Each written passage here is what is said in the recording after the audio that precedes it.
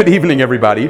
For those of you who were here last week will remember that we investigated the question last week of what it means, or the variety of things it has meant in the history of Judaism, to love one's neighbor as oneself.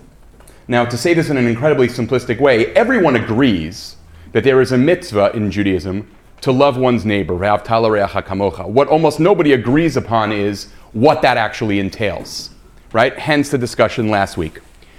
What I want to try to do tonight is to explore a much less obvious question, but I think in some ways at least as interesting a question, which is, given that I have an obligation to love my neighbor, do I also have an obligation to love my enemy? Now, it is certainly the case that we could spend a lot of time trying to sort of explore and unpack what we mean when we say enemy. And I think we're going to try to come at that from an angle. And hopefully during the Q&A later we can maybe talk about it some more. But what is the relationship between having an obligation to love my neighbor, which is not just my friend, right? And having an obligation to love someone who either hates me or whom I hate? What is the philosophical status, the Jewish legal status of such an obligation? You can also, I think, frame that question, at least in a sort of Western civilization context, by suggesting the following. When Jesus famously says that his disciples are obligated to love their enemies, he couches that, as we'll see later, by saying, you have heard it said, right, love X and hate Y. One of the interesting questions that has raised, and the history of scholarship on the Gospel of Matthew never ends exploring this question: who is he talking about when he says that you have heard it said that you should hate your enemies? Because as a variety of New Testament scholars say, well, nowhere in the Hebrew Bible, there's nowhere in the Hebrew Bible that he's obviously referring to there. So is Jesus, in fact, critiquing something about the Hebrew Bible, or critiquing what he thinks of as a misreading perpetrated by someone of the Hebrew Bible, and his goal, rather than to critique it, is to save it from its misreaders? Is that distinction clear? Right? That's just another way. In yeshivas, I'm fairly confident that if you explore this question, you don't couch it the way I just couched it in the second formulation. Right? But I think it's actually a useful way of thinking about it for those of us who live in a kind of Western society. What I want to try to do, somewhat in contrast to last week, is to hew really close here to the texts in front of us, and to see one of the ways in which I think, this discussion to me in a way is a classically Jewish conversation, because what is in fact, or what is arguably in fact, a pretty kind of fundamental discussion about what my relationship should be to those who I don't like or who don't like me, masquerades as a history of trying to understand a very specific law in a very specific verse in the Torah, right? As often, Jewish philosophy masquerades as textual exegesis. Or if you prefer, right, that is the site where Jewish philosophy is often done, in exegeting psukim, verses, okay? So if you would, for a minute, look at source number 1, okay? In the interest of time, having been chastened by last week, I'm going to read this in English for now, okay? We're in Exodus 23. When you encounter your enemy's ox or donkey wandering, you must take it back to him. When you see the donkey of your enemy lying under its burden and would refrain from raising it, you must nevertheless raise it with him. Now, I'm just going to observe, for those of you who have kind of biblical Hebrew, and we're not going to get lost in this, that there are two textual problems here that are extremely difficult to resolve. One is what the root, ayin, zayin, bet, actually means in this verse, and whether it means the same thing each time it's used. You are, if you speak modern Hebrew, familiar with that root meaning to leave, la'azov. But what it means here is not entirely clear. And furthermore, it is not totally clear how to punctuate this verse. is it ki tir'eh chamor son'acha rovet tachat masa'o, kama, v'chadalta me'azov lo, azov ta'azov imo? Or is it ki tir'eh chamor son'acha rovet tachat masa'o, v'chadalta me'azov lo? Is it conceivable that you would do that? Right? Now, this will yield precisely nothing crucial for our discussion, which is why I'm going to try to leave it behind. I just want to mention it to you. You can look, those of you who are interested in this, in Saadia Gaon versus Rashi's understanding of how to read this verse. The great Jewish question, where should I place the comma? Okay. So, now the real question here is, this is like, I think at the end of the day, the most fundamental question. I'm walking down the street, and I see my enemy's donkey. It is collapsed under its burden. I am obligated, despite whatever feelings I have towards this person, to assist in raising up the donkey. What is being described here? I'll mention to you 3 possibilities, all of which, if you read this verse, would be plausible readings. Number 1, don't let your personal feelings get in the way of doing what is decent and right. Right? Plausible reading of the verse. I don't really care what you feel about him. You still have to behave the way you're supposed to behave. Number 2, closely related to number 1, there's a kind of social contract. There's a sort of social fabric that will easily become unraveled if people can't expect basic assistance, even from people they don't particularly have warm personal relationships with. The difference between 1 and 2 is number 1 is making a claim on my moral life, and number 2 is focused more on the social consequences of people not doing this. Number 3, which fascinatingly will elicit an incredibly rich exegetical interpretive history of this verse, the fact that you are seeing something that belongs to someone with whom you are on bad terms presents you with an incredible opportunity to heal what is broken between you. Now, I think it's important to say, it is not obvious in reading this verse that, oh yes, it's clear the only possible reading of this verse is, this is an opportunity for human healing. I mean, you could read it that way, but it's not the only plausible reading. Some of you might even want to argue later, it's not even the best shot reading, the best plain sense reading of the text. But it is a possible one. And what I'm interested in kind of spending some time on tonight is really thinking about the history of how that third interpretation develops and what it might teach us about our relationship to those with whom our relationships are broken. I'm trying to find other ways of not using the word hate for now. And I'm not succeeding, as you're all seeing. Okay, so look for a moment at the Mechilta. Now, I have 3 versions of this packet in front of me. This is source 4, which is in Hebrew on the bottom of the first page, in English on the second page. Okay? I'm going to read this in Hebrew and translate, and you'll see that we're going to, for a moment, dip into some kind of technical halachic waters, technical Jewish legal waters, but what will emerge here is actually, I think, quite significant. Okay? Oyivcha. Rabbi Eliezer says, Beger shechazar lesuro hakatuv medaber. What is the case here?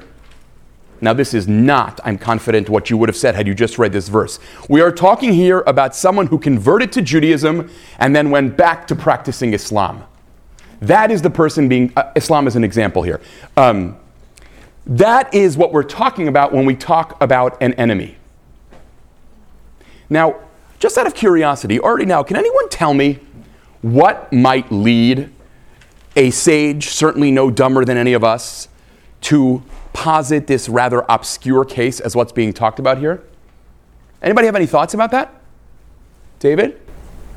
Assuming that the person you're seeing is a member of your religion, what in God's name would give you the reason not to help them? And so they have to find a reason with a situation where maybe you have a good reason not to help them. Okay, yeah, great, thank you. I've got one more, yeah? To intensify that, you have a chiyuv to do Hashem every day to return a lost object to a Jewish person. Legally, you don't have an out there, and so you have for this custom has to be extraneous. Good. So that's two. What'd you say? Yeah, I'm going to. So two dimensions here that I think are actually quite Interesting. First of all, I'm going to just sharpen David's point if I could. Last week, we read that the Torah explicitly prohibits me and others, but me, from hating another Jew even in my heart. Lo tisna et achicha bilvavecha. Surely you are not going to posit a case, the premise of which is that I am living in violation of a biblical law. Now, some of you might say, why not? Right? We're going to get there, right? But premise number one is, what do you mean? The case is when someone is profoundly in violation of basic biblical teaching about interpersonal relationships, this is what happens. It's not usually the way you would construct a case like this. And second of all, you're obviously obligated to return a lost item.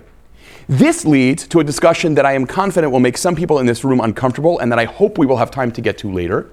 There are people who, according to traditional halakha, although as often in the history of halakha, the category eventually gets softened and in certain cases wiped away altogether, there are certain categories of people in halakha whom I am not only permitted to hate, but I am obligated to hate.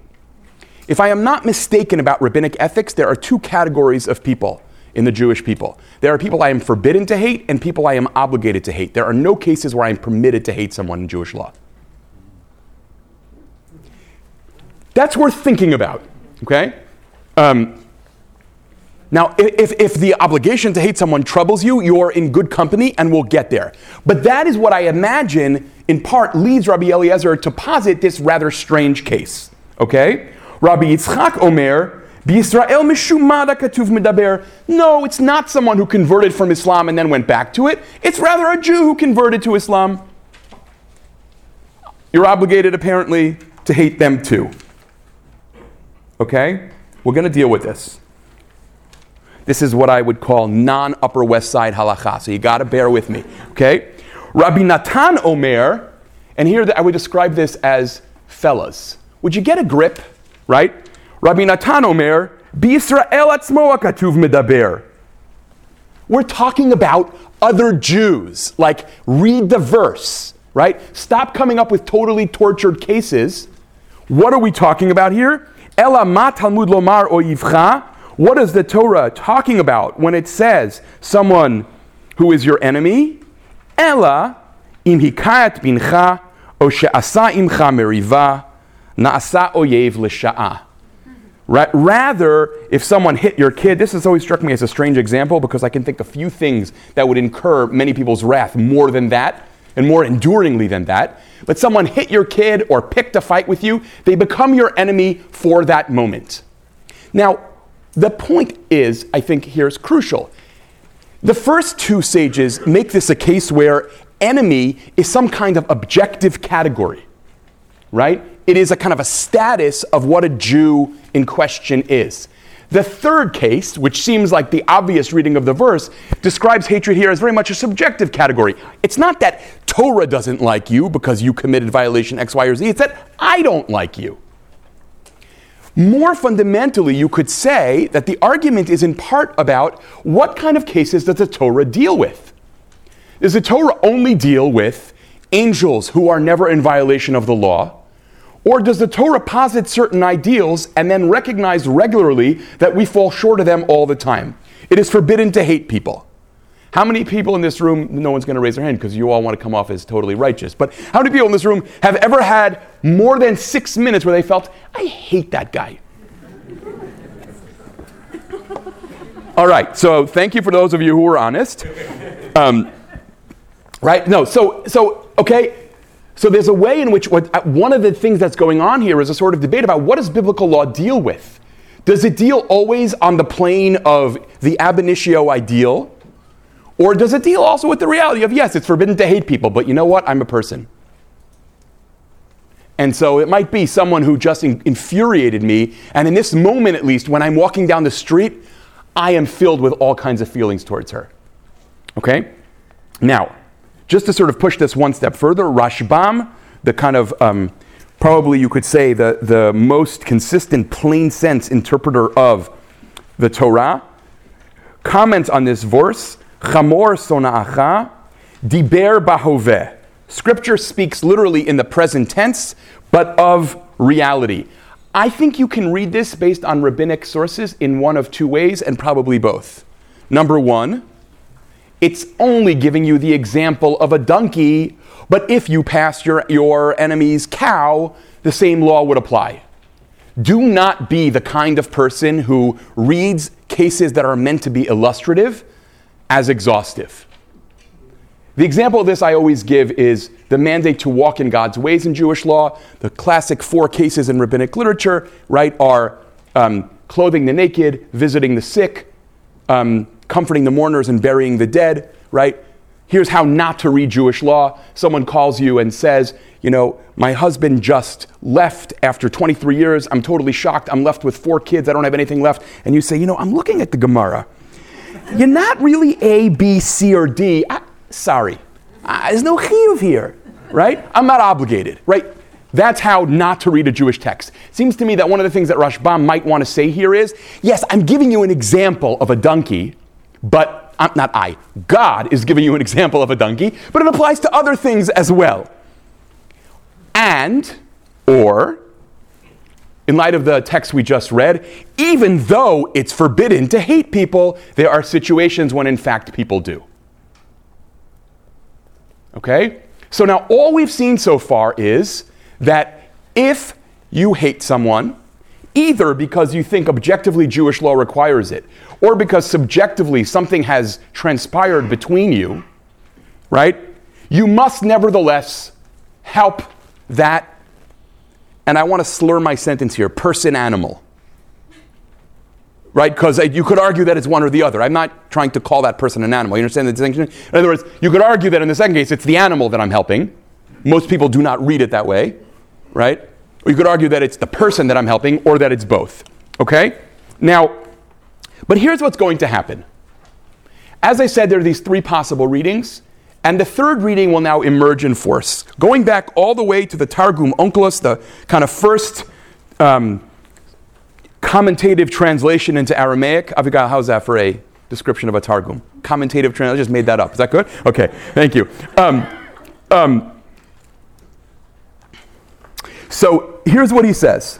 When you see your enemy's donkey fallen beneath its load and would withhold from taking it up, that's probably how you should read this.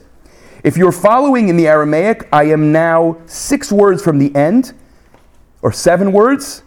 Mishpak tishbok ma debelibech alohi. You must put down what is in your heart against him and help him. Here you have, I think, the first step, right, where this verse, there's going to be a choice to read this verse as about healing bad feelings. Right? Here is an opportunity that presents itself to put down hate. Now you could say, wait, he's only talking about putting down hate as long as it takes to lift up that animal. But I suspect that that's a tone-deaf reading of what he's trying to do here. Right? In other words, what I mean by that is you could find a way to force that into categories 1 or 2. Put down hate long enough so that you do what the social contract requires of us. That seems unlikely to me to be what's going on here. I think he's trying to open some kind of door. And then you can see also Targum Yonatan. And here I just want to mention to you another example of finding an objective category of hatred. Targum Yonatan says, Targum Pseudo-Jonathan, as I said last week, we have no idea when this is actually written. If you see the donkey of your enemy, whom you hate for a sin that you alone know about. What is that? That's a very technical halachic thing that he does. That is, if I want to make someone culpable in a court of law, there have to be 2 witnesses. That's basically kind of basic Jewish law. Once I've done that and they're held responsible, it is impermissible for me to hold any hard feelings towards them. But what happens in a case when I alone saw someone do something wrong so that I cannot make them culpable? I am obligated to hate them until some kind of resolution is reached. Once again, hold your ambivalence about that whole category. Okay? But here you see again, now we're going to have a case where we're clearly talking about an objective category of hate. And then in the second line, though, mishbok tishbok be'ahishata. Put down your hate for that moment or at that moment. Two very different meanings. Follow the distinction? Basha'ahahi, for those of you who speak Hebrew. Put down your hate basha'ahahi. Does that mean put down your hate for that moment as long as it takes to do the right thing? Or put down your hate at that moment because there's an opportunity here? The problem with reading the second way is it seems like there might be an obligation actually traditionally to hate this person. So it's not clear that it's a good thing for me to put down my hate. People following me here, or am I like losing you in Talmudic La La Land here? This is actually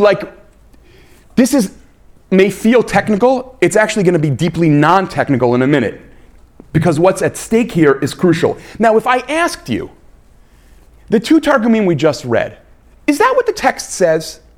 Or are they off to the races in your mind? What's your kind of instinctive reaction to that? You buy it, you don't buy it. What's your reaction?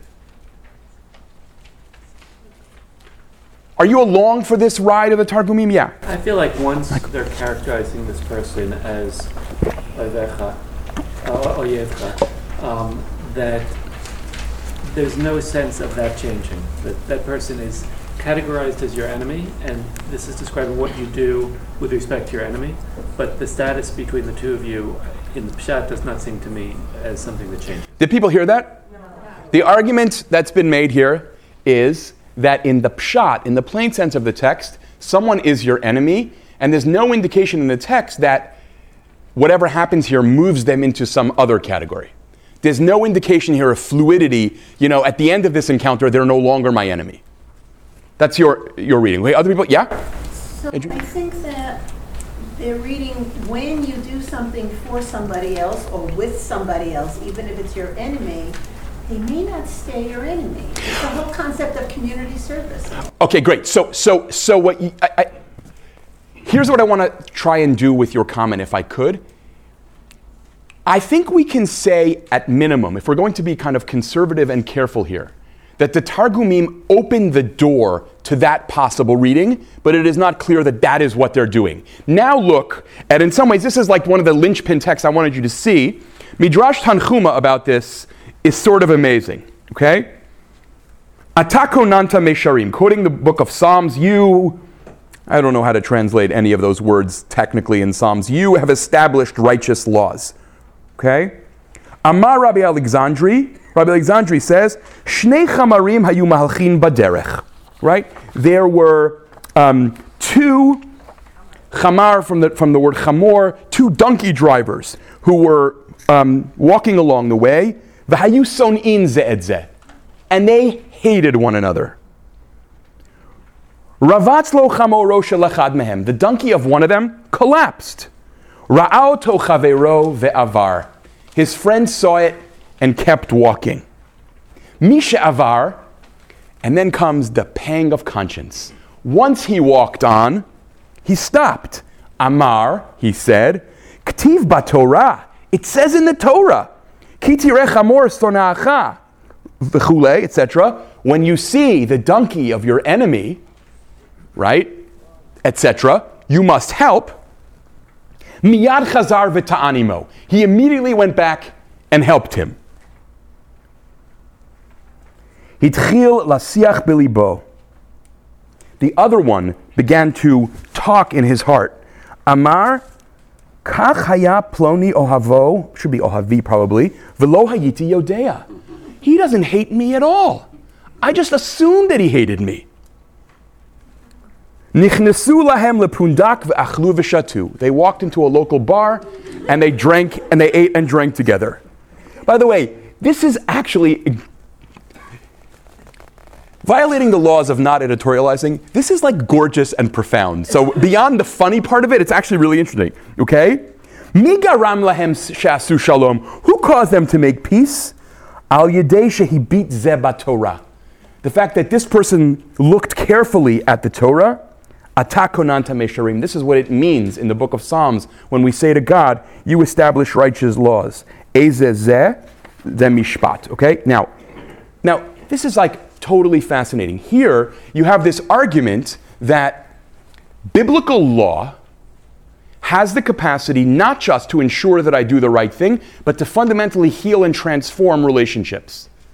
Because in an act, this is Adrian's point, in an act of, and here you can fill in probably different words, kindness, concern, if you want to be a slightly more conservative, responsibility towards the other, want to be slightly more expansive, camaraderie, right? It is possible that the walls between us come down. By the way, this is also, for those of you who like this kind of thing, a quiet polemic against like sort of overly formalistic interpretations of law. Oh, what is this talking about? This is talking about what I must do. In the case when there's a donkey on the ground, I must pick it up. Rather, there's a donkey on the ground, there is an opportunity here for relationships to be healed and biblical laws to no longer be breached. That is, the law of it being forbidden to hate people. Right? Because that's what the case being described here is. Two chamarim that hated each other, two donkey drivers that hated each other, is clearly not a case where each one of them saw the other do something and they were the only witness. Right? It's personal. Right? They feel they're competitors with each other and they don't like each other. So the law here is taken to mean, and this now opens a door wide open to the claim that what the Torah is interested in here is healing.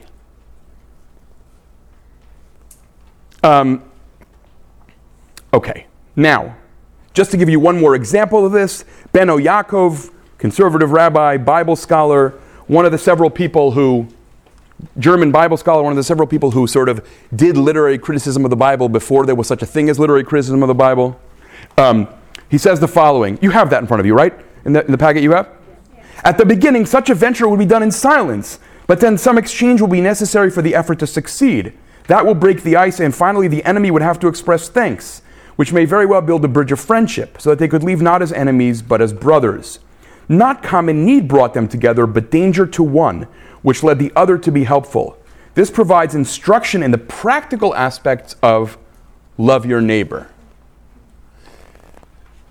If I can conflate sources, for those who were here last week, if you remember the Ktava Kabbalah, that the positive obligation of loving your neighbor is doing the things that I would be hurt if the other person did not do for me. This is probably a good example of that. I don't expect you to give me all your money, but I do expect you, if my donkey is lying on the ground, that you help me pick it up. Therefore, I am obligated to do that too. Okay? Now, would you describe this as love your enemy? No. Okay, let's start with one vociferous no. Give me a strong no. Mine is a Nachum. vociferous no, because so far you really haven't spoken about love. So far you've spoken about some form of gentility. Yeah, except for the Tanchuma, which says, oh, it turns out he loves me. But yeah, your point is still well taken. In other words, what you may be arguing, tell me if I'm putting words in your mouth, in which case I'll think about withdrawing it, is, just kidding, this is primarily focused on behavior so far.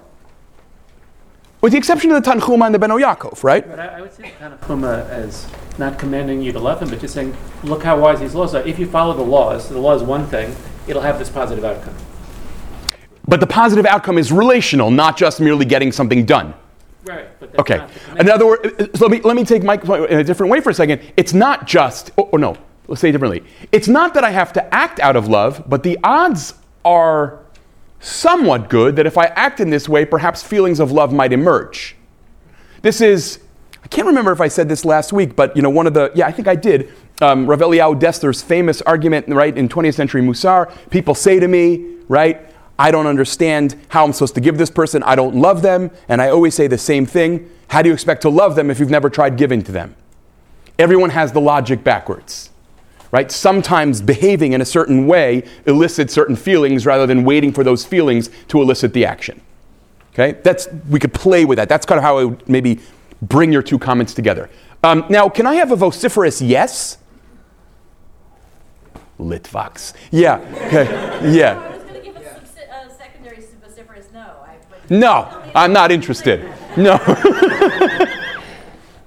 You and I will have to fix some donkeys together. Yeah, go ahead, please. I don't know if it's vociferous, but you can argue that based on the biblical verse, it's intrinsically linked to emotion because it says one that you hate, not someone that you feel ambivalent about, right? Like, Good. If someone drops something on Good. the street, I'll pick it up. I don't know. It's a stranger, but like it's someone I dafka do not like, right? Therefore, emotion has to be linked.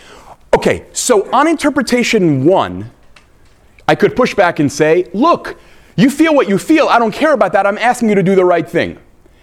I actually share your intuition that, and this is what Tanchuma is basing itself on ultimately, I think. If the issue here is hate, I have a feeling that what we're dealing with here is hate. Now, that's not an argument, really. It's kind of an intuition about how to read a verse, right? Given how problematic it is, at the apex of Leviticus, we learn you are forbidden to hate your brother in your heart. You would not be crazy to conclude that biblical laws between people who hate each other might be intended to close the gap between them in some way so as to eliminate the hate, which is a threat to Leviticus' whole system of holiness, right? Leviticus 19, the core laws about how one becomes holy, the center of that chapter, don't hate but love. Lo tisna ve'ahavta, ve meaning but. Don't hate but love. Not crazy to read it that way, okay? Now, I'm going to show you something for a minute. That's how I would call that a semi-vociferous yes. Okay? Now, Peter Enns, contemporary evangelical Bible scholar, I just wanted you to see this for a minute, okay? The identity of the enemy is not given. But we should presume that these laws concern members of the Israelite community, not foreigners. If you have my note in there, I apologize. That's for my own notes that I forgot to take out of this. These verses are aimed not at the welfare of animals, but of the enemy. Love your enemies is not a sentiment found only in the New Testament. Now, here's something interesting in the history of Christian interactions with the Hebrew Bible, right? For hundreds of years, you had people who were deeply invested in showing the manifest inferiority of the Old Testament to the New, so that much of what Jesus said had to be a radical innovation. Now, you have a certain kind of cast of liberal Catholics and liberal evangelicals, not always only liberal evangelicals even, who are deeply invested in what seems like the opposite project, which is to say that much of what you might think of as radically innovative on Jesus' part in terms of social ethics is already part of the Hebrew Bible also. I would only point out, and I'm not here stacking the deck, because I myself have mixed thoughts about this, either one of those proclivities can lead you to fail to see the text in front of you properly. Right? Wanting to see discontinuity and wanting to see profound continuity are agendas. We all have them. But in other words, I'm not sure that Enns' reading is necessarily any better than the one that says, oh yes, as Donald Hagner, who I mentioned in our note, who I would say is a New Testament scholar not in love with the Old Testament, right? We had other words for that in the past. Hagner, will say, like, well, what do you mean? I mean, the implication of love your neighbor is basically hate everybody else. This is called an anti-Judaic reading, right? But both of them have the potential to have you lose pshat. Is that clear? People still with me here? Okay. Now, I will just mention to you that the next source is, the Gemara, the Talmud learns from these verses also the laws of Tsar Baalei Chayim, the obligation to be merciful towards the potential suffering of animals. But I think it is very hard to think that it is only about that. Because the moment where you explicitly bring up and emphasize that this is a person you hate suggests, I think, something else in addition. Because otherwise you would say, if you see any donkey anywhere lying under its load, right? So it may be two, and you could see Nachum Sarna, nicely says in one sentence, yeah, it's about both. Now, what I want to show you, if I could, is the way this gets played out in the book of Mishlei, in the book of Proverbs, and then see if this can lead us somewhere interesting in thinking about what the Jewish approach, whatever that might mean exactly, the Jewish approach to hating or loving enemies might be. Okay? So the book of Proverbs says, if your enemy is hungry, Ha'achileu lechem, give him bread to eat. If he is thirsty, give him water to drink. And then comes the problem. The explanation given is extremely hard to understand. Forget about to like, just to simply understand what it's driving at. Ki gechalim atachote al rosho, because you will be heaping live coals on his head. V'Hashem yishalem lach, and God will reward you. What does it mean to heap live coals on someone's head? The range of interpretations here in the history of Judaism, in the history of modern biblical scholarship, is all over the map. Jonathan, you look like you had a clear explanation. It looks to me like it's sort of cynical win-win. Like your enemy feels really bad because you've done this nice thing, and now he has to deal with these mixed feelings. But you get points from God anyway for the good deeds. So, you make it worse for your enemy and better for you. Yes, so this is what I would call the instrumentalist interpretation, right? Let me tell you how to kill two birds with one stone. You'll humiliate him and get credit for yourself, right? Now, so you can look, for example, I left you here, I think, two modern biblical scholars who want to argue, if you want to read this in a positive but limited way, vengeance is best left in God's hands. The book of Deuteronomy.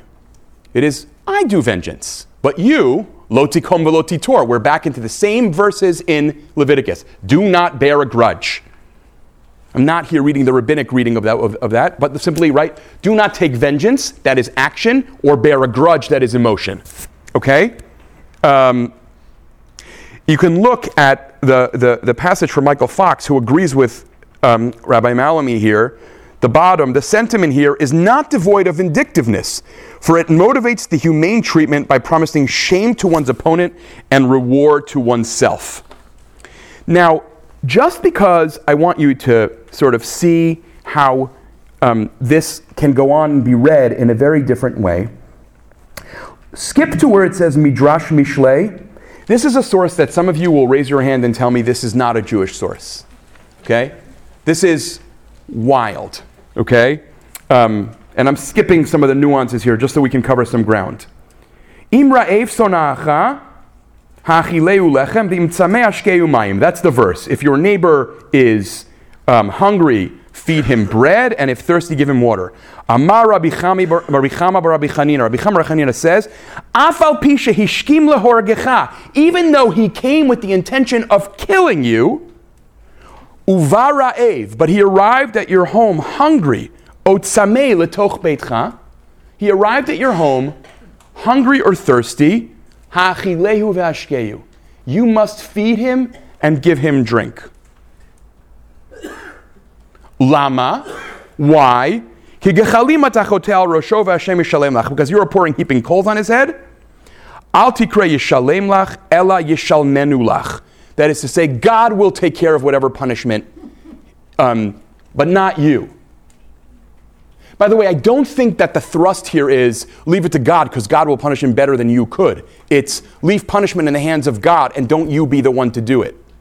Now, this case is quite shocking because the allusion that you most likely will hear if you are a student of rabbinic texts is someone who is attempting to kill you, hashkem lehorgo. You are obligated to kill them first. Only this midrash says someone who arrived to kill you but says, I could really use a sandwich, you are obligated, I repeat, obligated to feed them.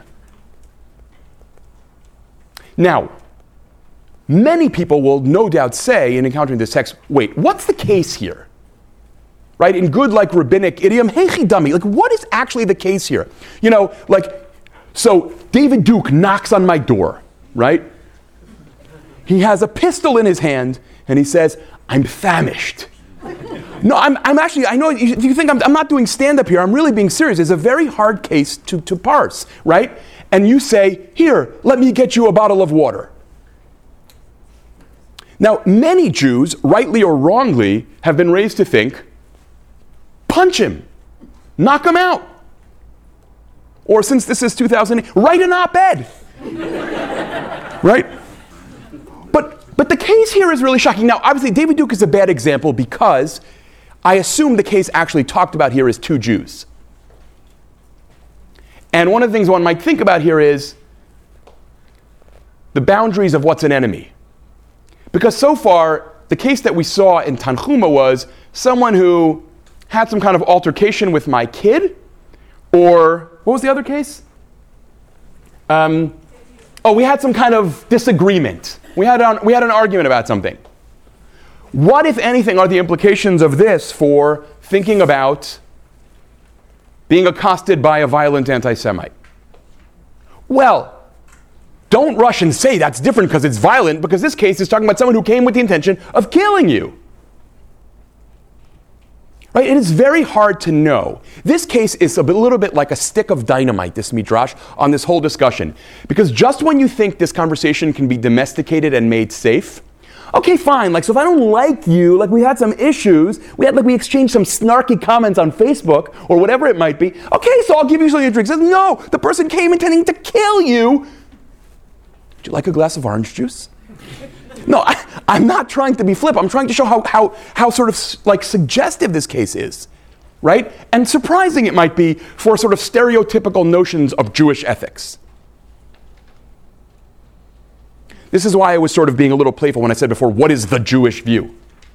That is by definition a somewhat dumb question, right? Because there are lots of Jewish views about most things like this. But what I struggle with this text is figuring out what the case is and what its parameters are.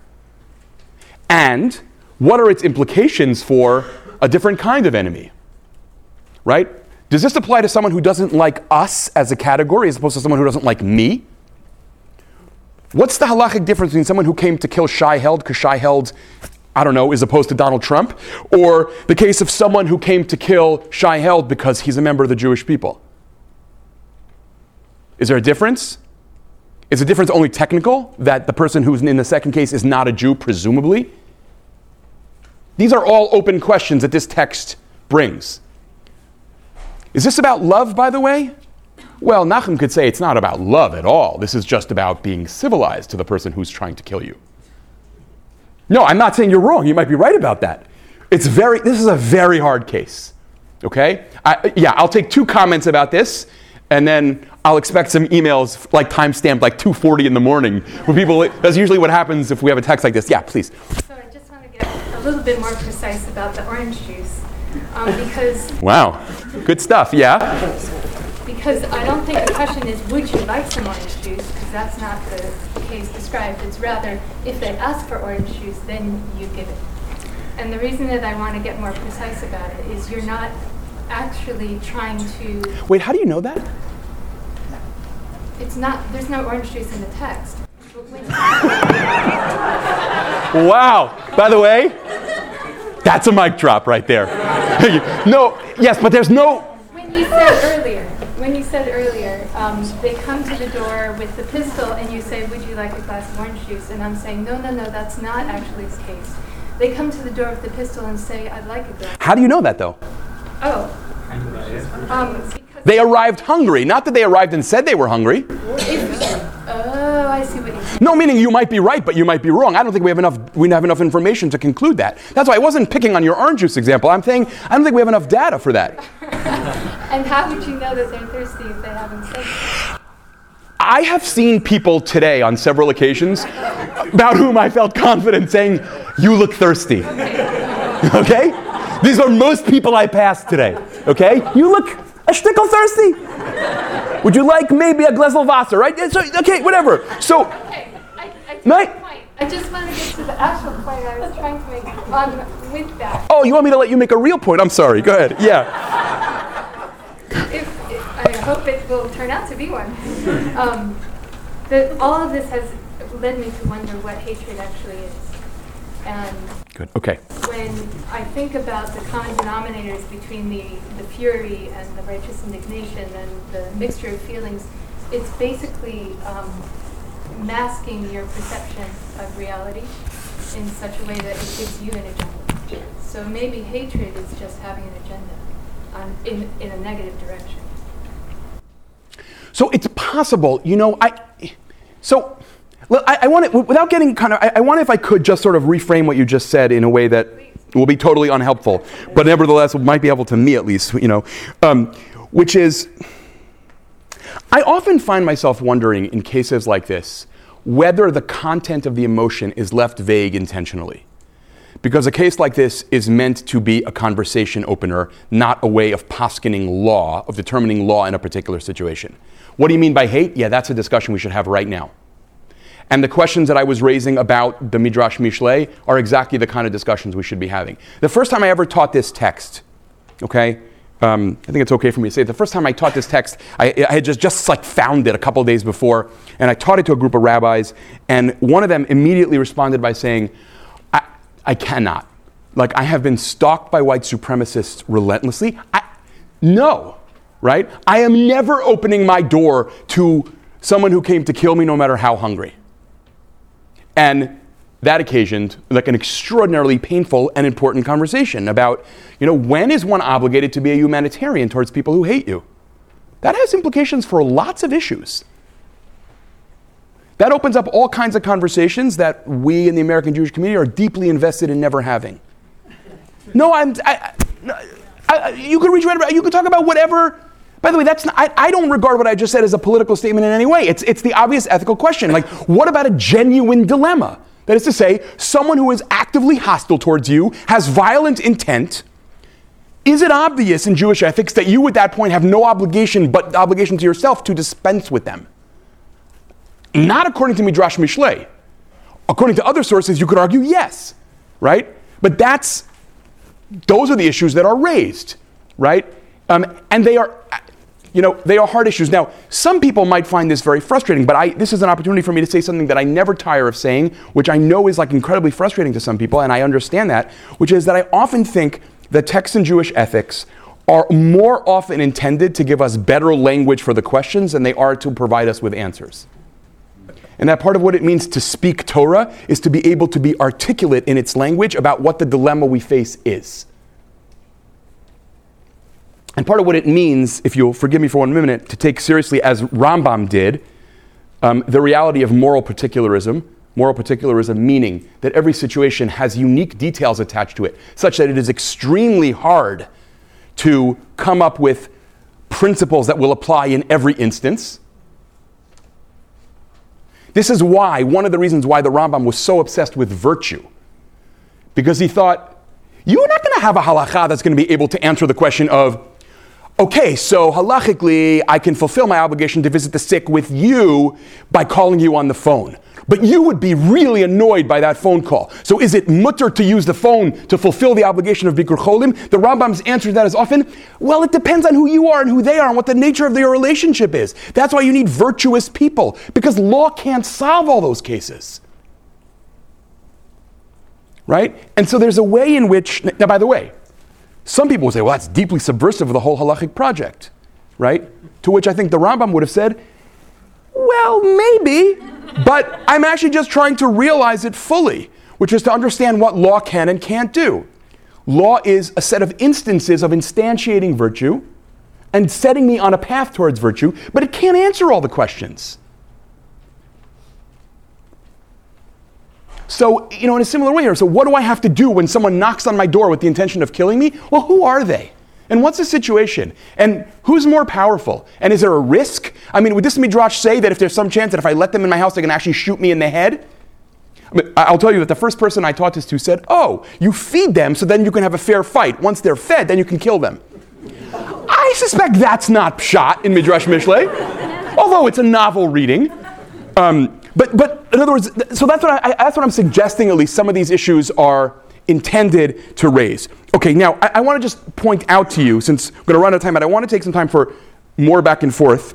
Ralbag, Gersonides, does something in reading these verses that I think is like really beautiful. Ralbag, at least as much as Rambam, was obsessed with virtue. That's the topic of the Yom Iyun on July 18th. So if you want to join us, we'll be thinking about virtue and character from a Jewish perspective. Ralbag essentially says, I mean, I'm kind of maybe too freely kind of translating here. Wait a minute. Forget about what your obligations are to that person. What kind of person are you going to become as the kind of person who says, "Oh, you're hungry? most unfortunate for you. I'm going to just enjoy watching. Right? Rabbag says, what kind of person is cruel in that way? Right? The real issue is, and then he says something that is like, and curious, Jonathan, if you would still say this about this, you know what your best revenge is? You use this opportunity to become a better person yourself. That's a total subversion of what revenge is, right? It's a total subversion of what revenge is. You know what my best revenge on you is? I became kinder through this encounter. That is the heaping coal I pour on your head.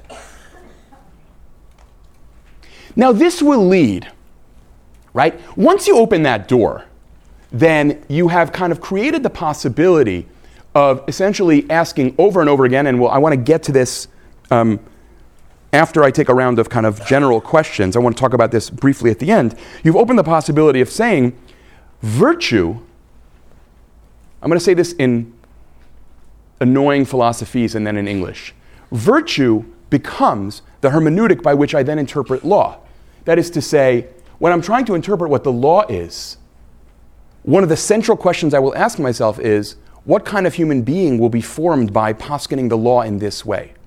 If I say, oh, it is not only permissible, it is required to hate, I don't know, half of the Jewish people and everyone who's not, one of the core halachic considerations will be, what kind of human being will result from that?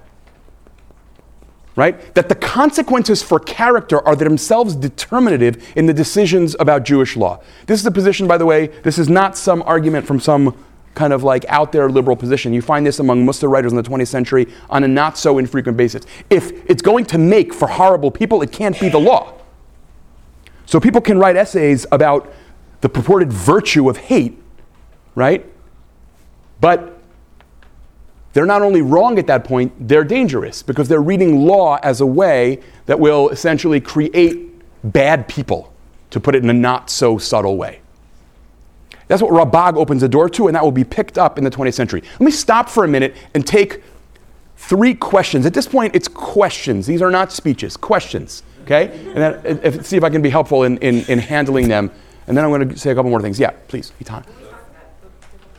Why don't you both go? Oh, all 3 of you started talking at the same time. Eitan, you go first. We're talking about the kind of human, though, that comes out of a situation, and we're talking about this, like, pouring coal on his head being the result of you proving yourself to be a bigger person. Doesn't that just completely counteract it? No, I don't think it's proving yourself to be a bigger person. I think it's actually making yourself a better person. Those are very different things, right? We all know the kind of sort of like semi-violence that comes from proving that I'm better than you are. By the way, that is what lo titor actually means halachically, right? I am going to loan you the thing that you wouldn't loan me because, unlike you, I'm not a horrible human being, right? That is its own form of violence, right? That's not what I don't think that's what Rabbag is talking about at all. He's saying, oh, I have like learned to become the kind of person who doesn't act in this way. It's about me, not about what I'm saying to you. But then where does the it being a hit to himself, like the pouring of coal on him? Well, that's what I'm saying is what I think that Rabbag is trying to do is a subversive reading of pouring the coal on his head, which is the best revenge is, you hated me and I used that as an opportunity to become a better person. But the revenge aspect of it, doesn't that take away a little bit from the... Yeah, but the revenge is no longer revenge. That's the point. That's what I think. I think that's what Rabbag is after, but I might be wrong. This is the danger of us not doing this carefully inside right now. But in other words, look, there's always, as you know, different ways of reading verses. One of the ways to read verses is to subvert them. As we're going to see at the end, right, the famous case of Bruria educating Hillel about not hating his enemies. What did I just say? Thank you. Bruria educating Rabbi Meir about how not to hate enemies by quoting a pasuk to make her case, which she and everyone else knows she's completely misreading. And this is an example of what I always say, there's 2 kinds of people who ruin Chazal, those who hate them and those who love them too much. Meaning, because you think, oh, that's obviously what the verse means. No, the whole point is, she knows she's misreading a verse. She's not dumb. So what does it mean to read a verse in a subversive way? We'll get there, okay? Take one more. I left you completely unsatisfied and unhappy. But it was not the first time, and I'm confident it will not be the last. Go ahead, yeah, please. Could feeding your would-be murderer be a subversive self-defense technique? Yes. I think that is one possible reading, is one of the things you accomplish by an act of radical kindness. In other words, you can read it as continuous with picking up the donkey. Only it can work in a much more radical case, arguably, right? People familiar with cases of people who invite white supremacists over for Shabbos Kiddush, and lo and behold, they become Jews, right? This is, the two cases that we all like to talk about, right? But no, but you know what I mean, right? There's a way in which, sure, one of the ways to sort of like neutralize someone is to overcome them with kindness. That's a very dangerous tactic, right? Because it is not guaranteed to work, to say the least, right? Kindness, but he's hungry, then he's not hungry, and maybe once he's not hungry, you can have a conversation. Yeah, except that you could argue that the best thing you can do to disempower someone is keep them hungry, where they don't feel the physical capacity to fight you, right? You're taking a risk. That's why I'm sort of trying to couch it as complicated, right? In other words, what you may be trying to do is morally, emotionally neutralize them, even though you're physically strengthening them. That's a complex move. That's why, again, I'm not certain what the case here is. Right? We are not going to decide the halacha based on a uncharacteristic comment in Midrash Mishlei. We're merely going to open this discussion, right? Because it's a very hard instance. Yeah, please. The philosophical aspects of this obviously all predate psychology and modern science and modern medicine. Is there room to read physiology into this? That the chemical imbalance that comes with hunger, that comes with thirst, that comes with exhaustion and other aspects of the human condition, right, are stressed in a way that creates emotional responses like the desire of anger to such an extent that one would want to kill, that would be satisfied and subdued by satiating that hunger. So I'm not close to readings like that, except that the words of this text seem to me, on the surface at least, to suggest that the person intended to kill you but arrived hungry, not the person intended to kill you because hunger overcame them. Meaning, I think you can certainly read that. I mean, and I don't think that that's necessarily so modern. I mean, if you think about why it is that we do Yom Kippur hungry, and what the psychological implications of that might be. Right? I mean, let me give you just a very crude example of this that I think about every year. Maybe I'm davening in the wrong places. That's totally plausible. But like, here it is. One of the many things I've been working on is being less selfish, understanding the needs of other people. And then the fast is over, and I literally have mastered the art of the hip check, getting to the table. Right? So the whole point was, when I'm reduced to these animalistic urges, what kind of person am I? And then lo and behold, oh, that was an amazing Shemona Esrei. Would you get out of my way? Right? There's something really off there. So I don't think that there's anything problematic about reading in that way. I'm just not sure that's the case being evoked here. Because I think the case might have been formulated somewhat differently if that's what we were talking about. Which you would have said, someone who was hungry and out of control. That's not what we have a description of here. I think we have a case here of someone who came with malicious intent and somehow ended up vulnerable. Okay, now, if I could, I want to take one step further and mention, I wanted to ask you to skip all the way to the end of your packet to source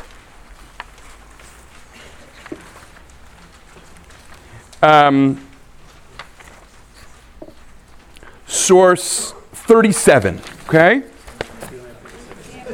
You don't have 37? Oh, is the last page missing? It's on page 9. All right, people, don't get me worked up here, okay? David HaMelech it is attributed to David HaMelech the following statement: Halo misanecha Hashem esna. Those who hate you, God, I will hate. Okay? And then Mishlei Chet, chapter 8 of Proverbs, Yirat Hashem sinat ra. Now, the fear of God is hating evil. You could argue that these two verses are talking about different things. David is saying, I will hate the wicked. Proverbs is saying, I will hate wickedness. Those are two different things, okay? it is not rare in Jewish sources to read them as both saying the same thing. That mandate that I mentioned earlier on a few times that I no doubt has troubled some of you, right? Which is, one must hate the wicked. Now, some of you might say, by the way, this is a discussion for another day, I don't have a problem with hating the wicked. I just want to imagine what the wicked is totally differently than traditional halachic categories, right? I want people who are brutal to the poor and weak, but I don't want people who violate Shabbat in public. The classical halachic category. Okay, I'm not writing Mechalel Shabbat b'far Hesia. Right? I'm not sure very often when I think about these categories that most Jews' problem with this is that anyone is being hated. It's they don't like who's being hated, because the category of wickedness they don't believe applies to ritual law. That's a discussion we could have sometime. Okay? Now, the Gemara, the Talmud in source 40, will mention one position. It is not the only position, but at the very end of this passage, we have Rav Nachman bar Yitzchak Amar, mitzvah lisanoto. It is a mitzvah to hate him. The other positions were, you are permitted to hate a sinner. This position is, you are obligated to hate the sinner because, and then the quote from the verse from Mishlei, which I suggested we could read in a different way. Now, these are, the verse from Psalms, the verse from Mishlei, and this passage in the Talmud are, you could say, the classic sources that halakha has to wrestle with in dealing with the question of, wait, really? I'm supposed to hate everyone who's a sinner? And as in many cases in the history of Jewish law, where if you believe, and I'm not assuming here that everyone thinks this, but if you believe that there is something morally and religiously problematic about the obligation to hate people, this problem is only solved practically and not theoretically.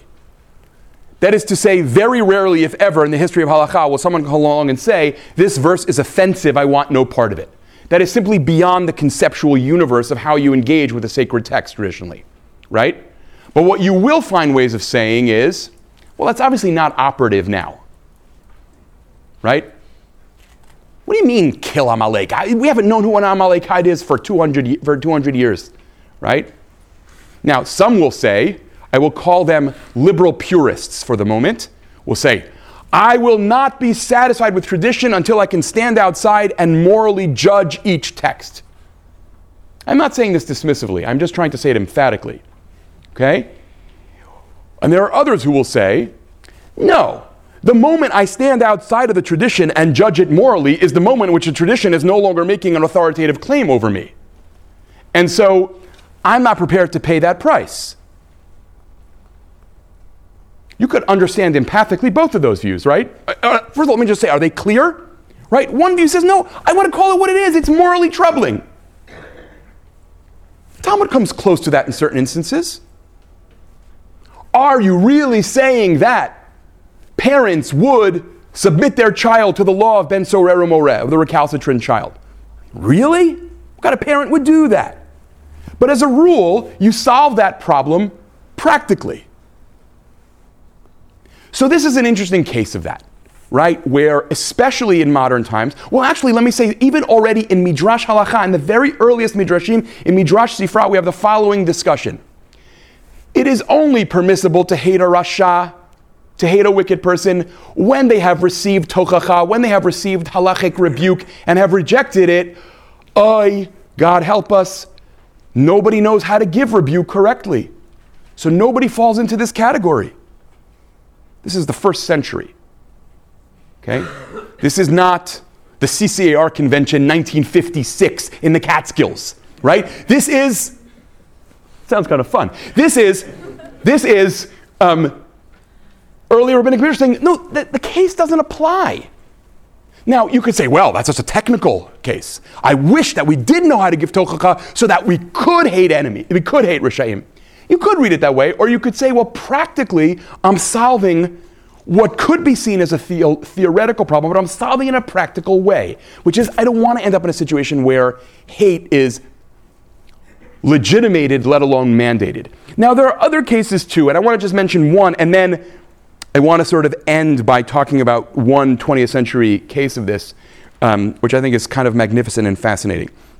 The case that you see all over Haredi literature, ultra-Orthodox literature in the 20th century, is that the great figure of Haredi theology in the 20th century, the Chazon Ish, Rabbi Isaiah Karelitz, famously says in a throwaway comment on Hilchot Shchita, the laws of Shchita, the laws of being a heretic applied in a world in which there were manifest miracles, and it was obvious that people who didn't believe in God and rejected God were doing so willfully. Could you go outside and look around? This is 20th century Haredi psak. Obviously, the category of heretic doesn't apply in a world in which there are no nisim gluyim. There are no manifest miracles. Someone might not believe in God because they just don't see a good reason to. You think it's halachically obligatory to hate them? On the contrary, it's halachically obligatory to love them. You have to pull them ba'avotot ahava. You have to pull them with cords of love. Now, you could argue, the Chazon Ish is thinking, I can't wait for there to be manifest miracles again so we can go back to hating all the Reformed Jews. You could argue that. I think that's probably a bad reading of what he's doing. Even though if you said to him, are you solving a theoretical problem? He would have said, what do you mean a theoretical problem? There are no theoretical problems of that kind. Nevertheless, you would not be crazy thinking that might be what's happening, right? He is neutralizing a category that is explosive. And when you're the Chazon Ish, when you are this person, that means that anyone after you who wants to say there's no obligation to hate has a tree to hang their position on. By the way, I'll also just mention, and then I want to talk about the case that I want to end with. The Tanya is most famously quoted in this way, the first Lubavitcher Rebbe, chapter 32 of the Tanya, where he says, fascinating psychologically to think about what he means by this. You may be obligated to hate sinners, but you also have to love them because they're part of your community. So you have to cultivate the art of loving and hating at the same time, which I would suggest severely weakens the hate. I tried this, with Nachum for a while. I said, I'm going to hate Nachum. But I love Nachum. It didn't work because the love weakens the hate. You should see his look at me right now. It's amazing, right? I'm going to pay for this for years. But I want to give you an example here, developing what I said about the Ralbag earlier. And with this I want to end and then take one more round of questions. Rabbi Yecheskel Levenstein, 1895 to 1974. Mashgiach at the Mir Yeshiva in Europe, in Shanghai, in Israel. Not a member of the Rabbinical Assembly. Not a member of the Central Conference of American Rabbis. Not a reconstructing Jew. None of the above. Right? The Mashgiach in the Mir. And here's what he says. You don't have this text. I'm happy to mail it to you if you want to see it. If you hate all the time, how will you fulfill the mandate of Ahavat Habriot, of loving human beings, which is fundamental to what it means to be a Jew who takes Torah seriously? And then comes the most amazingly subversive thing ever. Listen to the logic of this. This is what I mean, Itana, by a subversive text. In our time, there are so many Risha'im that if it was required to hate Risha'im, you would become a horrible person because your whole life would be filled with hate. So obviously it's asur to hate at a time like this when everyone's wicked, because the implications for your character would be devastating. It's dafka forbidden to hate when there's so many people you'd be obligated to hate. That is an interesting argument, right? Now, how can you know, by the way, even in the old days, this is amazing. If you hate someone such that you think, I really hope bad things happen to them, that's obviously forbidden. If you hate someone traditionally in the sense of, and I hope they will become a better person, that's the kind of hate that might have been permissible then, but is obviously not permissible now, because then you would violate the fundamental obligation to cultivate a life based on love. Why is that a violation? I'm not getting that.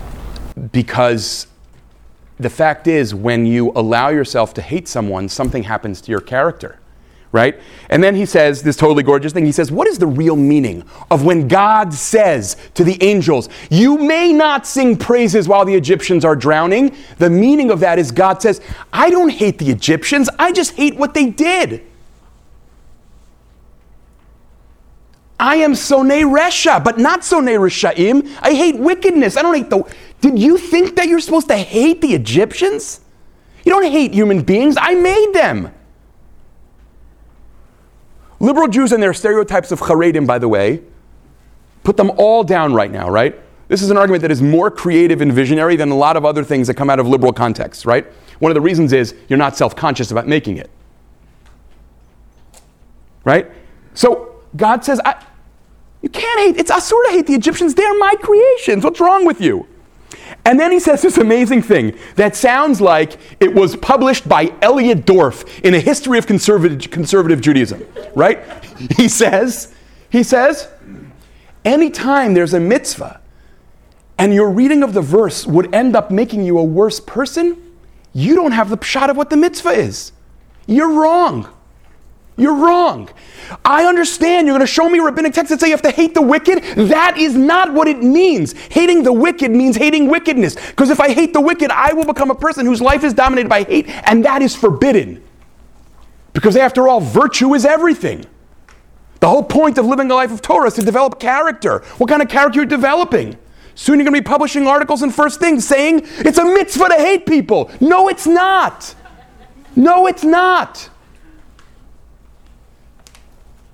Meir Soloveitchik is a friend of mine. He's just wrong about this, okay? Now,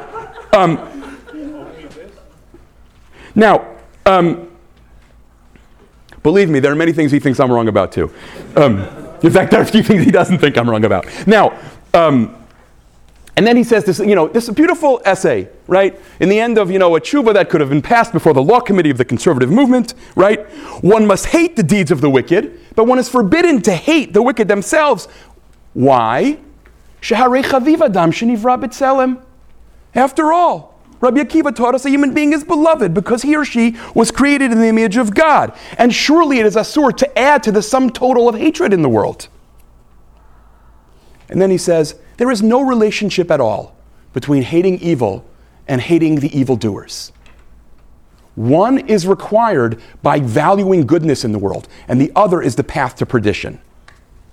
That, by the way, is, although he doesn't really put much stock in it, the famous story with which I ended the packet of Hillel, why do I keep doing that? Of Rabbi Meir and Bruria, is about that.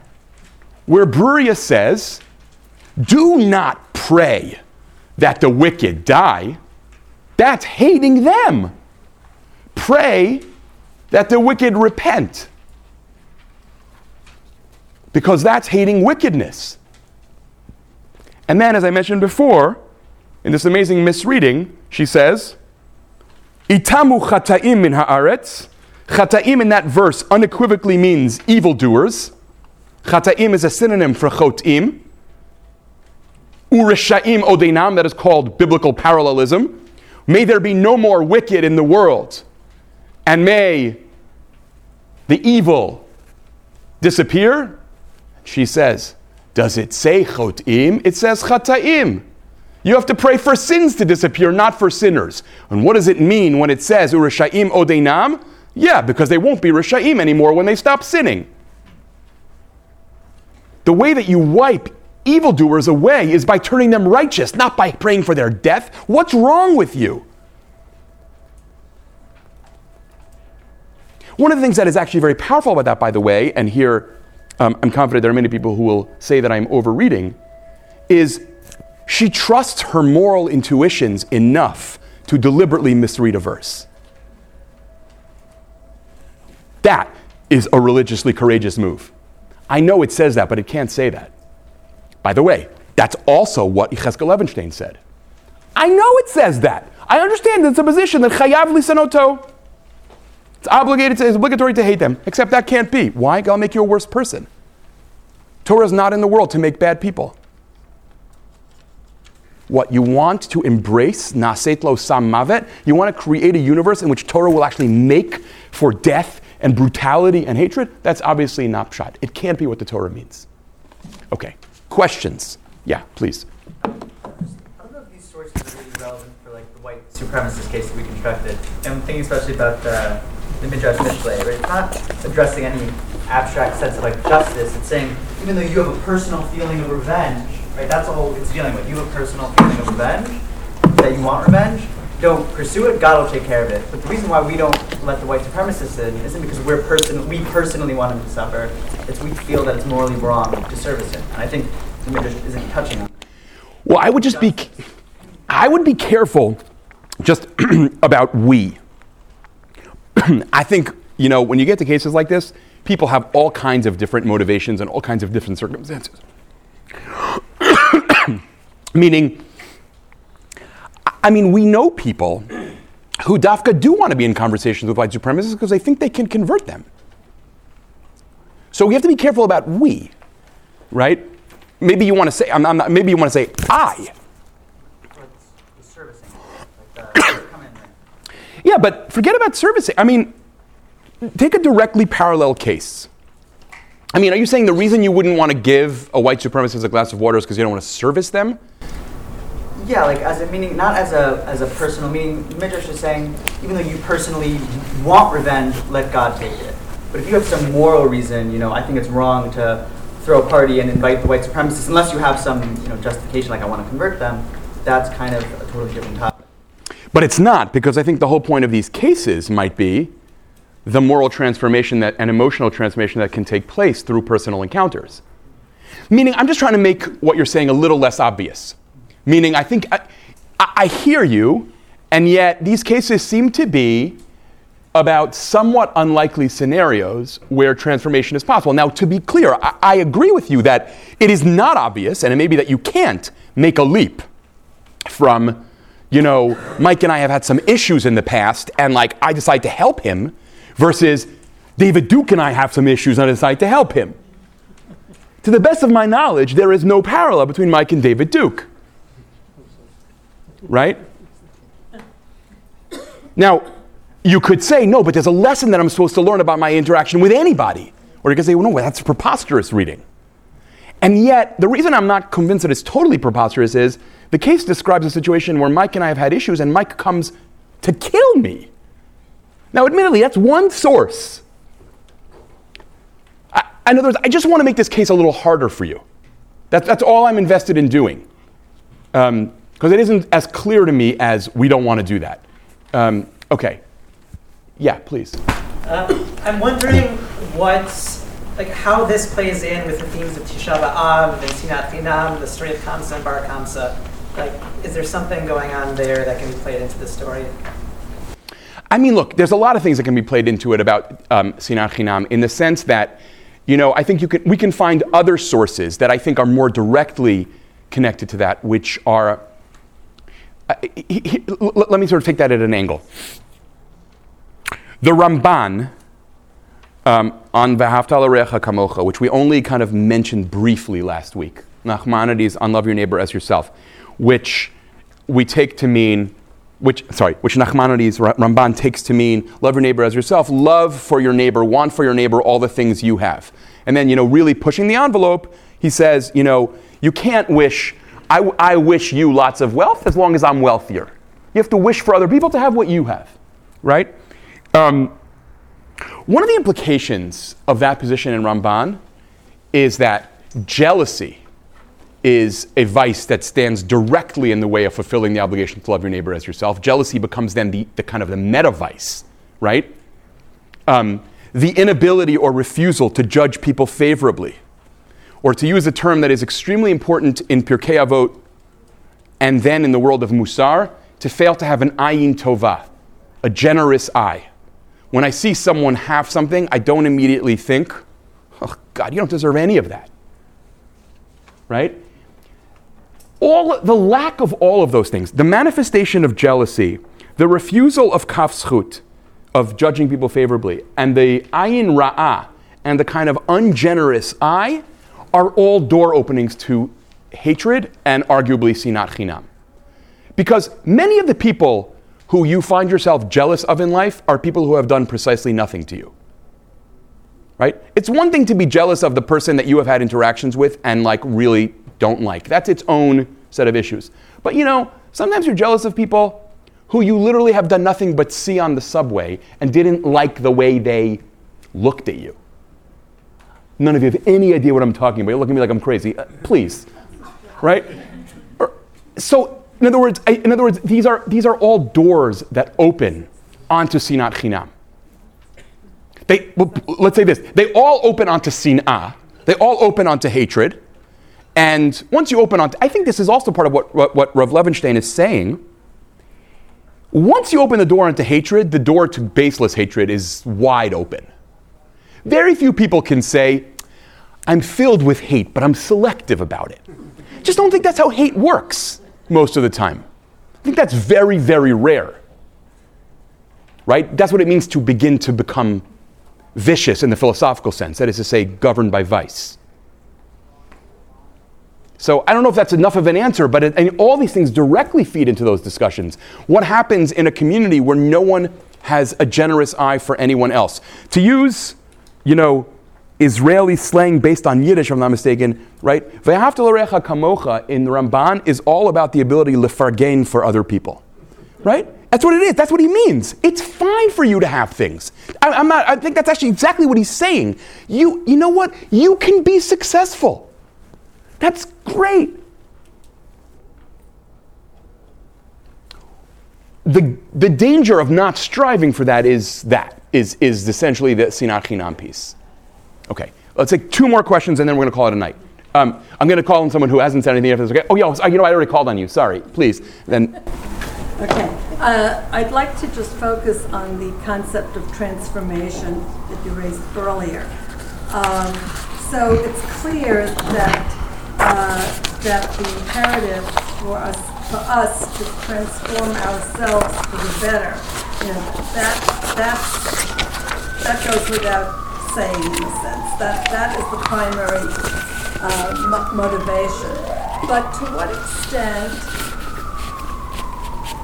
do we also bear a responsibility for the transformation of this other person whom we may not like or we may hate, and so that's what the Tanchuma is about. And is there a limit to that? In other words, do we become better and better people beyond the point where we may be at too much risk or at Okay, well wait, so let's take your first point first. I mean, what's so interesting about the case in the Tanchuma is it's actually interested in how my actions lead another person to put down his hate. Now, I don't do it by giving him a sermon. I do it by being kind. And he is the one who is transformed in that situation. Now, the question that I think you ended with, if I understood it correctly, is the question that we raised along the way, which is, at what risk and under what circumstances? And that's why that Midrash Mishlei text is so confusing. Because there seems to be a case where I am risking my life to mitigate hatred. Is that really required? Is that desired? I don't know, right? Now, here's what I think many Jewish thinkers would say that will not solve the problem, but is worth saying. Most of us don't have the problem that we are taking risks that are too big in overcoming hatred. Most of us run the more common danger of too easily settling into our hatred and thinking that we are objectively right and nothing can move us. And by the way, God shares all of our prejudices, right? As I've often said, right? I think that, in other words, I think they would say, like, look, I hear your question, and it's legitimate and right, and we have to take this on a case-by-case basis, but would that most of us were up at night with this problem. I really want to open my house to a white supremacist, but what's going to happen, right? In other words, that's not where most people live. Maybe white supremacist is actually a bad example here because I think it's probably good. But, I want to have nothing to do ever with that neighbor who wouldn't lend me her lawnmower. I hope she, the only things I can think of saying now are in Yiddish, right? I hope all these horrific things happen to her. Right? I mean, so most of the time my problem is not, right, oh my God, I'm going to be too generous and risk my life. It's the opposite. That's not a way of answering your question, but it's a way of saying where I think they would want to shift the point of emphasis. Because often, fixating on the extreme cases is a way of getting us away from the obligations of non-extreme cases. I think a lot of us do that all the time. This is why in cases of moral philosophy, people often invoke the Hitler example, right? Which is a way of just ending a conversation. Oh yeah? Right? Okay, please. No, behind you. Sorry, Adrian, I apologize. Go ahead. I was going to invoke the Hitler example. Oh, go. Of course. Go ahead, bring it on. I just wanted to know how it applies. I mean, are we saying that God wanted, Hitler, us to cry for Hitler the way we're supposed to cry for Pharaoh and his chariots? Okay, so many of you have heard me say before that this was Leo Strauss's great joke, right? Whenever you're losing a philosophical argument, you invoke what he called the argumentum ad Hitlerum. The argumentum ad Hitlerum consists of, oh yeah, and what about Hitler? And no matter what you're talking about, you've won the argument. Now, but taking that case, seriously, the way you raise it, look. So, what I meant by raising the question before of, the Midrash Mishlei seems to be talking about, I think, right, a case where there's a personal grudge, right? Elisheva and I have not gotten along for years, and she shows up in my house wielding a machete, right? And I, arguably, according to Midrash Mishlei, am obligated to say, I just bought some Tropicana, would you like some? Right? And see what happens, right? Maybe something can be transformed. I ask the question rather than making a statement, right? Does that logic apply to someone who is a habitually violent anti-Semite? Now, you could arguably say, well, I understand you want to have a discussion about your own virtues and vices, but meanwhile, this person is dangerous and you have an opportunity to kill them. That's what I was, right, but I think the Midrash Mishlei case is specifically playing with that. Hence the language of Hashkem, which is supposed to ring a bell in your ear. I'm playing with that Gemara. I don't know what I'm trying to do exactly, but I'm playing with that Gemara. Not I. The Midrash is playing with that. So, look,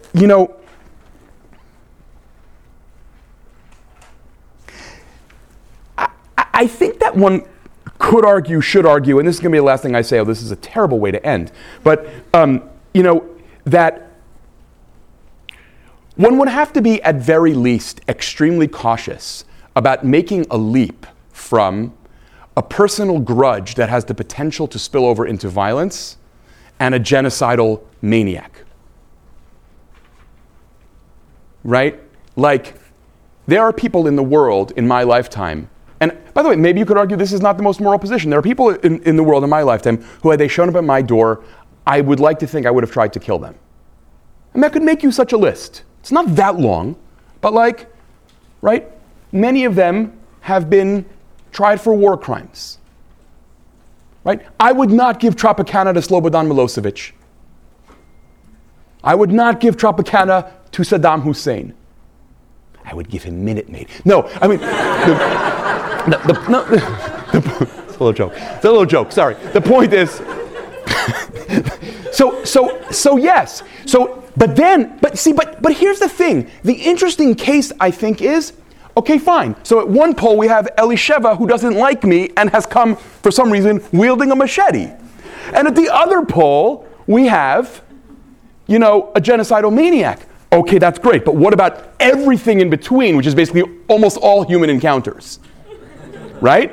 And that's where by the way, that's why the Hitler example is often so problematic.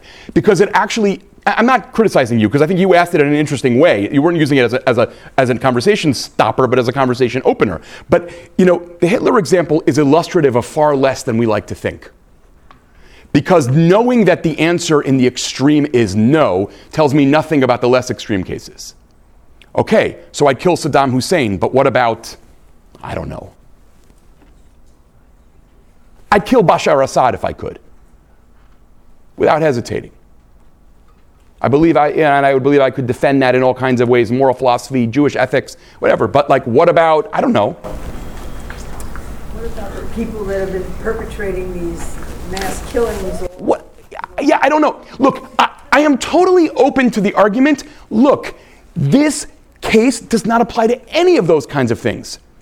I just want us to take a long, hard look before we conclude that. Because it might be that there are certain principles that are evoked here that can be applied more broadly than we might initially think. It is very common for people to say, this is a version of what I said at the beginning of last week. Christian ethics says this, Jewish ethics must say the opposite. I think that's rarely true. I'll leave you, this is maybe a better way of ending. I'll leave you with this example. It is very common for people to say, I've heard this 1,000 times from 1,000 different Jewish educators and lay people, Christianity believes that you have to forgive people no matter whether they apologize or not. It is an unconditional obligation to forgive. Judaism, in contrast, says, I only have to forgive people once they apologize. So in the last 10 years, a very prominent Christian ethicist published a book in which he said, that's preposterous. Why would there be an obligation to forgive someone if they've never apologized? That basically is complicity with evil. And Dani Statman, professor of philosophy at the University of Haifa, published an essay in Hebrew in which he says, you're all reading Chazal wrong. Of course there is an unconditional obligation to forgive. It has nothing to do with whether you're apologized to. So much for Judaism says this, Christianity says that. Okay, thank you very much.